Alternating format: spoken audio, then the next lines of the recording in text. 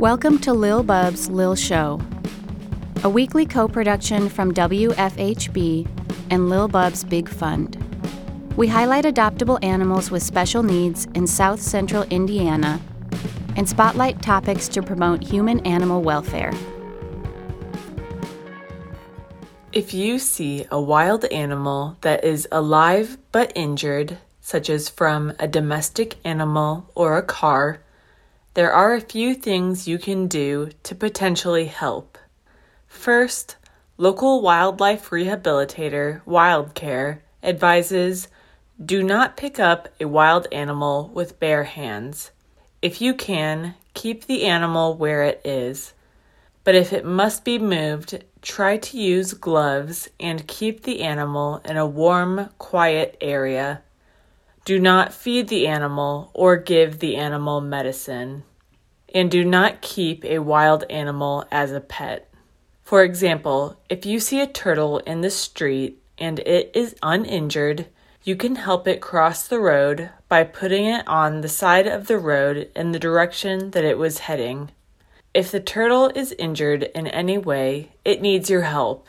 Turtles should be handled with gloves, but can be handled safely with bare hands if you wash or sanitize your hands immediately after handling.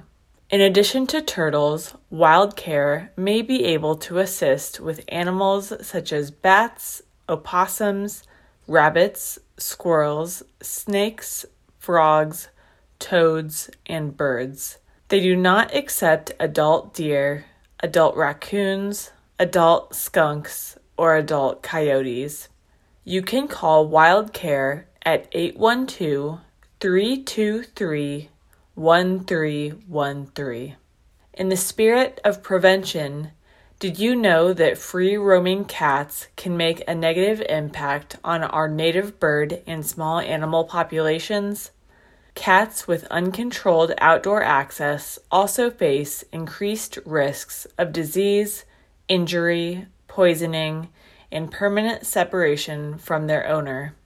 Before letting a pet cat roam free, the City of Bloomington Animal Care and Control recommends using a screened-in catio or fencing your yard with cat-proof fencing. These options limit predation while allowing your cat to experience the joys of being outside. Thank you for tuning in to Lil Bub's Lil Show on WFHB, produced in partnership with Lil Bub's Big Fund. For more info on today's featured animal and topic, find us online at goodjobbub.org and wfhb.org.